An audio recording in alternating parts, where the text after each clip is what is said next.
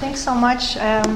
This book really was nurtured in Birkbeck, and many of the people along the way who I've collaborated with also were absolutely inspiring to my thinking as I worked on this book. But it's so nice to present this here at Birkbeck, especially with Louisa, because so much of our early collaboration on the disorder of things really transformed this book. Because when I started working on this 10 years ago, it's been in the works, I really thought it was going to be a very different kind of book.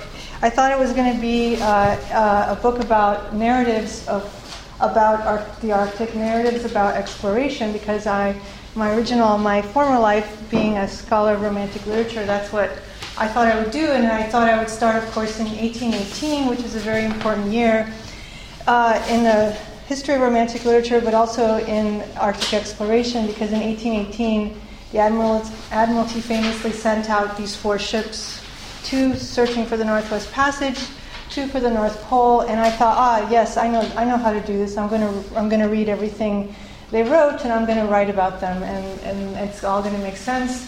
And of course, being at Birkbeck, that just didn't happen that way, because I quickly realized that I wanted a whole new, different skill set, really, to talk about exploration. And I didn't want to just talk about the narratives, because what I realized, I started being interested in this project because of images like this, which is a very over-familiar image of an Arctic sublime icescape. There's a ship in peril, there's men struggling against the elements, etc. This probably was the kind of image that drew me to the Arctic. Visions like this in texts like Frankenstein and in visual works like these that were very popular in the Victorian period. So I came to the Arctic from this very outsider, very 19th century perspective. But then I quickly realized that this is not the most interesting approach to the Arctic, nor what really interested me ultimately about the Arctic. But it became itself an interesting problem. Why do we have this? Why did we generate this kind of image of the Arctic that is very much still with us today? And so the book really became about the kinds of forms of cultural knowledge and material knowledge that make this kind of vision so long-lasting till today.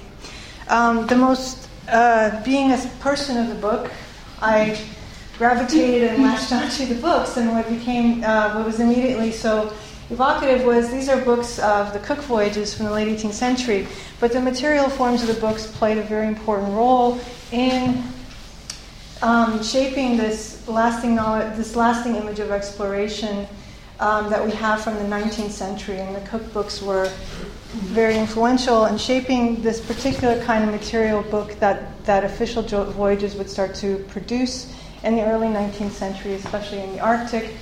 And so I thought the book was going to be about these kinds of books.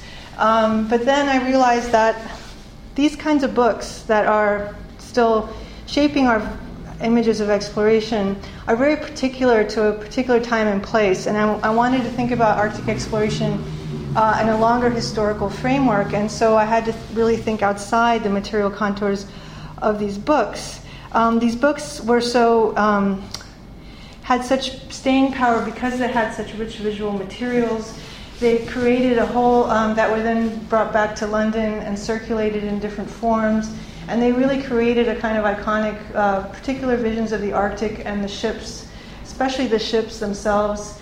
Then you have, later in the 19th century, in addition to the popularity of the books and their illustrations, you have the popularity of artifacts brought back from expeditions, and specifically the beginning of my book focuses on the lasting importance of the Franklin disaster of 1845, which generated more and more voyages to the Arctic. And because of the convergence of this expedition disaster with public museum culture, you had a whole new kind of mass audience for a particular version of the Arctic that was focused on recovering items from and displaying items from Arctic disasters. So you had more ships going up to collect more artifacts to display in museums, reproduce in stereographs or in engravings or in periodicals in different formats. So it became quite a profitable industry. they were very good at also, because they brought shipboard presses in the early 19th century, they produced shipboard periodicals, newspapers in manuscript and in print, and then they would reproduce them in London and publish them. John Murray or other presses would publish them so that people in the metropolis can have their own copy of the shipboard leisure activities described in the journals. They would have produced all sorts of plays and masquerades and leisure events and spectacles on board the ship. So there was a real connection between what was happening in the Arctic. They were really duplicating sort of London spectacles in the Arctic, and this fed into this particular vision of the Arctic. These are some of the objects brought back from the Franklin disaster, and I just quickly use them to trace the continuities, that the lasting attachment that people have formed to these chronometers in particular. The first top one is from the National Maritime Museum. They're widely reproduced as they were retrieved from the disaster sites of the Franklin disaster, reproduced in the periodicals. On the right, you see one from the National Museum Scotland that John Ray brought back, and you see a hole he's cut out to give souvenirs to his family members. He's cut a couple of circles out and given them as tokens. And then you see in 1985 the ad for a Rolex chronometer that is directly tying itself into the Franklin legacy and to the diver who sort of spearheaded these recovery efforts of semi-shipwreck looting discoveries that he had in the 1980s. So there's a long tradition of commercializing this particular kind of Arctic disaster, leading us to the fabulous discovery that former Prime Minister Harper seems to have personally made possible there. He's pointing to the discovery of the Erebus that he became very attached to politically and very publicly in 2014 when they finally located one of Franklin's ships. So this is the kind of story of the Arctic that is told, and I wanted that is so often told. And in my book, I wanted to look at not telling the story again, but looking at how the materiality of the kinds of objects of our knowledge of this disaster and of this exploration culture shapes what we know. And I have a huge debt to Felix Driver, whose book on exploration culture was so important to me. And I should say that my book that I've worked on for 10 years was called, for 9.5 years of its life, had a different title. And the title of my original title was Northwest Passages, Arctic Disaster and Exploration Cultures. So exploration cultures, the idea that different times and places have different kinds of cultures of exploration, is very important to the book, and I learned a great deal from Felix's work on that. So looking at the 19th century heroic age of exploration, as it's called, I focused on the materiality of why we think of exploration in the way that we do, and I focused on not the explorer, not a list of who went where, who got farther north, who got further west in the search for the Northwest Passage, but looking at the mechanisms of authorship and the kinds of books that were produced that we still assemble in these lineages. So it became about not about who went where really, but about the different kinds of cultures of authorship that made possible the kinds of objects, books that we have from particular expeditions. And the importance of the quarto book, those cookbooks that I showed at the beginning, how they have such an overarching significance in the way we tell histories of the Northwest Passage. Those books were very visually rich. They're very expensive to buy. They're usually produced by institutions like the Admiralty. And they're linked then later in the 19th century to museum culture that wasn't available in the 18th century, public museum culture. So the question became, because I started working in 1818 is this important day because most histories of exploration of the Arctic fall on one or other side, before 1818 or after 1818, because it's much easier in a way to talk about 19th century exploration from the resurgence of the naval voyages in 1818 afterwards. But what I found was that that actually it's very difficult to work backwards with these models from the 19th century. Museum exhibitions, large, expensive quarto printed authorized books, authors of expedition leaders as the authors of the books. That kind of paradigm of exploration becomes harder and harder to find earlier, before the 19th century. So that became an interesting puzzle for me. Because there's a huge range of differences as you go back to the early modern period between models of authorship, for example. So instead of focusing on explorers, individuals, I started thinking in terms of exploration cultures.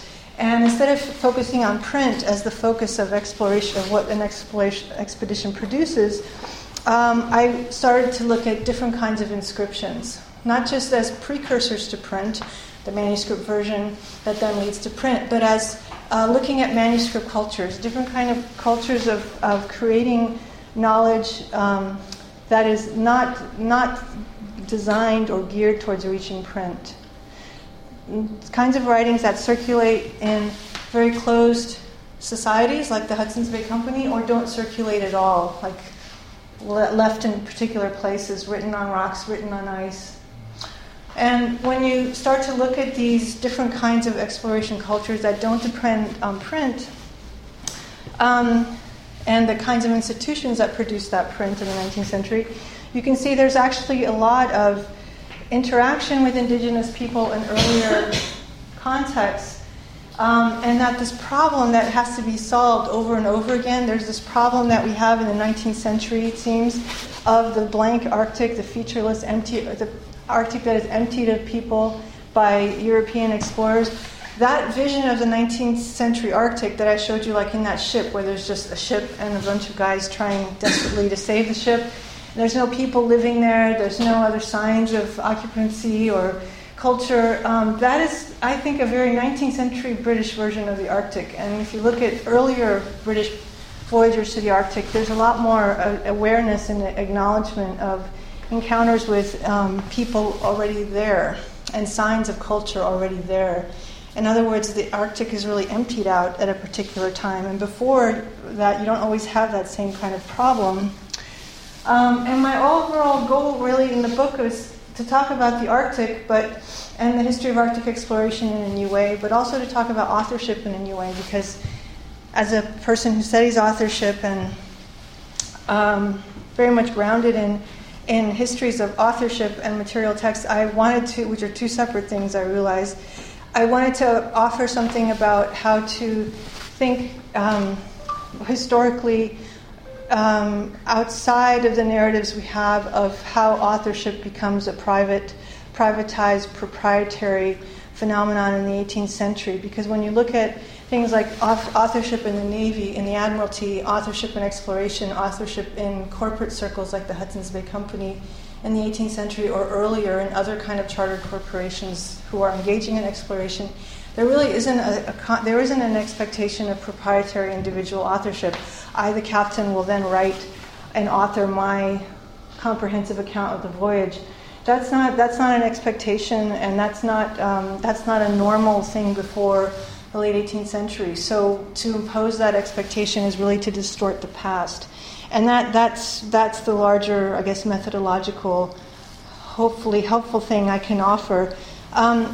One of the things, I'm not going to read all this stuff to you, but one of the ways I tried to do this, to work backwards, is I started in the contemporary moment of our unfortunate continuing attachment to the Franklin disaster, and tried to show how important it is to work backwards and see, really to estrange what we find in earlier periods and places. And one of the ways I did that was I looked at an earlier Arctic disaster for 1719, which was the disaster of James Knight, who vanished in 1719 looking for the Northwest Passage. He vanished with both his ships, with everyone on board. Sounds familiar. That's exactly what happened to Franklin. But the difference is that nobody noticed, it seems, that he vanished with his ships. They didn't notice until really the 19th century, it seems. So why didn't anyone notice that they found from the 1720s onwards, Hudson's Bay Company found all sorts of things: houses, timber, nails, medicine chests, just like in Franklin, clothing, skulls, bones, eventually ships. But nobody wrote about it, nobody sent rescue expeditions, no one tried to buy, no one went to exhibit or examine, or they just found them and noted them, but they really were below the threshold of interest. And that interested me. Like, all of a sudden in the 19th century, they're sending ship after ship for the same kind of stuff, but in the 18th century, nobody bothered. Why is that? And it has to do with this particular kind of expectation that we have in the 19th century.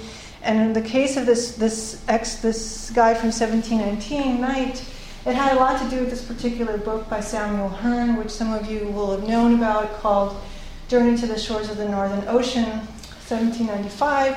It was a very popular book of exploration of wilderness survival. It's a canonical text in Canadian literary history.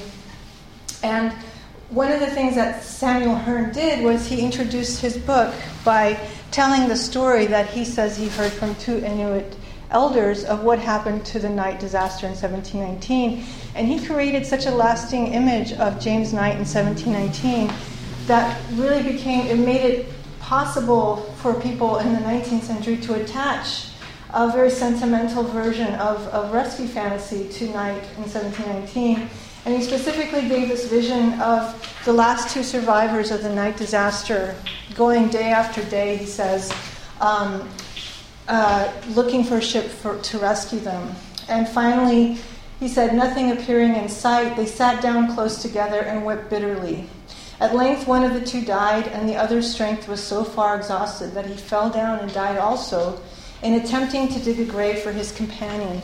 So Hearne created this lasting vision of a very sentimental Robinson Crusoe version of the last survivors of this Arctic disaster. And this passage and description that may or may not be based on an actual Inuit encounter is then repeated throughout popular literature about Arctic exploration in the 19th century. It's it's even illustrated in a very tropical setting. Somehow, throughout the 19th century, it's told aboard ships looking for Franklin. It's made to be he's made to be a deliberate precursor to Franklin. And in the process of doing this, of creating this very sentimental early 18th century Arctic victim of Arctic disaster, Hearne and the people who come after him in the 19th century are really rewriting what Arctic exploration was like in the 18th century, and they kind of create their own precursors. And in the sense that interested me, they're actually obscuring.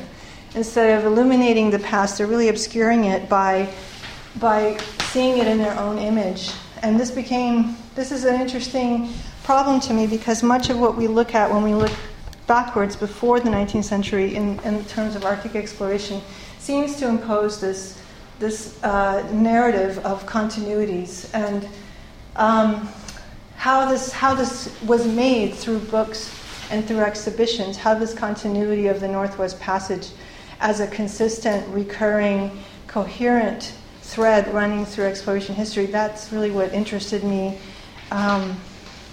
in the book. So before the 19th century, it becomes very difficult to talk about exploration culture in the same way. And I spent a couple of chapters in the book talking about specifically the corporate culture of exploration that the Hudson's Bay Company had, because they had a very, since 1670, the Hudson's Bay Company had a monopoly on exploration in the North, as they considered the North, and they had a very intense culture of secrecy and very closely watched circulation of writings. So not only was there, and maps, and not only was there no expectation of public circulation, but there was you were prohibited from publicly circulating knowledge. So it wasn't actually, and you also were prohibited from privately owning knowledge. So it was neither really public nor private as we use those terms today. There was no relic culture, secular relic culture, as there would be in the 19th century. There was no public exhibitionary culture. So that Knight disaster, which was a Hudson's Bay Company disaster, couldn't really plug into any kind of public circulation or mourning, national mourning, because it didn't make any sense in the culture of its day. So, but what's interesting is those manuscripts that they did circulate were actually quite interesting things, and in the book I talk about them, a few of them. The guy who vanished in 1719, his manuscripts, which he never published because he wasn't an author, but he was a prolific writer, his manuscripts are very interesting. They're very unusual in terms of content, and his clerk produced very unusual title pages that are highly calligraphic. And I talk in the book about how it's important to note and pay attention to the specifics of the ornament and the care and the kinds of images and the kinds of materiality that his scribe, who also died with him, his clerk rather, lavished on these manuscripts. And the content, that is the writing, the ideas, the crazy stuff in the manuscripts is also very unusual for corporate culture. I also talk about people like James Isham, who succeeded Knight in the early 18th century in Hudson Bay, and on the one hand, I'm painting a very bleak culture of corporate culture in Hudson's Bay Company. No self-expression, no individuality. But then you have these extraordinary experiments in the manuscripts, like this example of highly ornamented, very idiosyncratic manuscripts that apparently no one read for 100 years. But they're very interesting to think about and to look at. The other kinds of inscriptions that you can find that never were designed to circulate are the petroglyphs, the inscriptions in stone in Hudson Bay that began in the mid-18th century and continued till current day, I guess. But they're interesting to think about in terms of inscriptions that are off the page and outside the so-called centers of calculation, that require a new way of thinking about authorship, that pays attention not only to manuscript culture but to social authorship and relational ways of writing that aren't necessarily that are not, and that make you think about who is the intended audience, who are you reading and writing for and with, and who can actually see these things. So all these kinds of inscriptions are outside of that kind of narrow quarto book that we come to expect exploration to manifest itself as.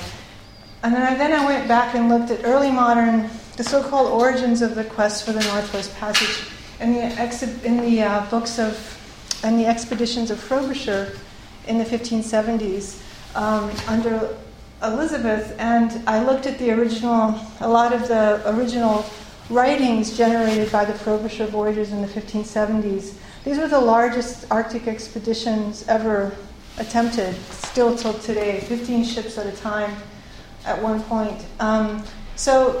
And what you have in the early modern exploration context is, again, a real gulf often between the expedition captain and the expectation that he would be an author, a proprietary author.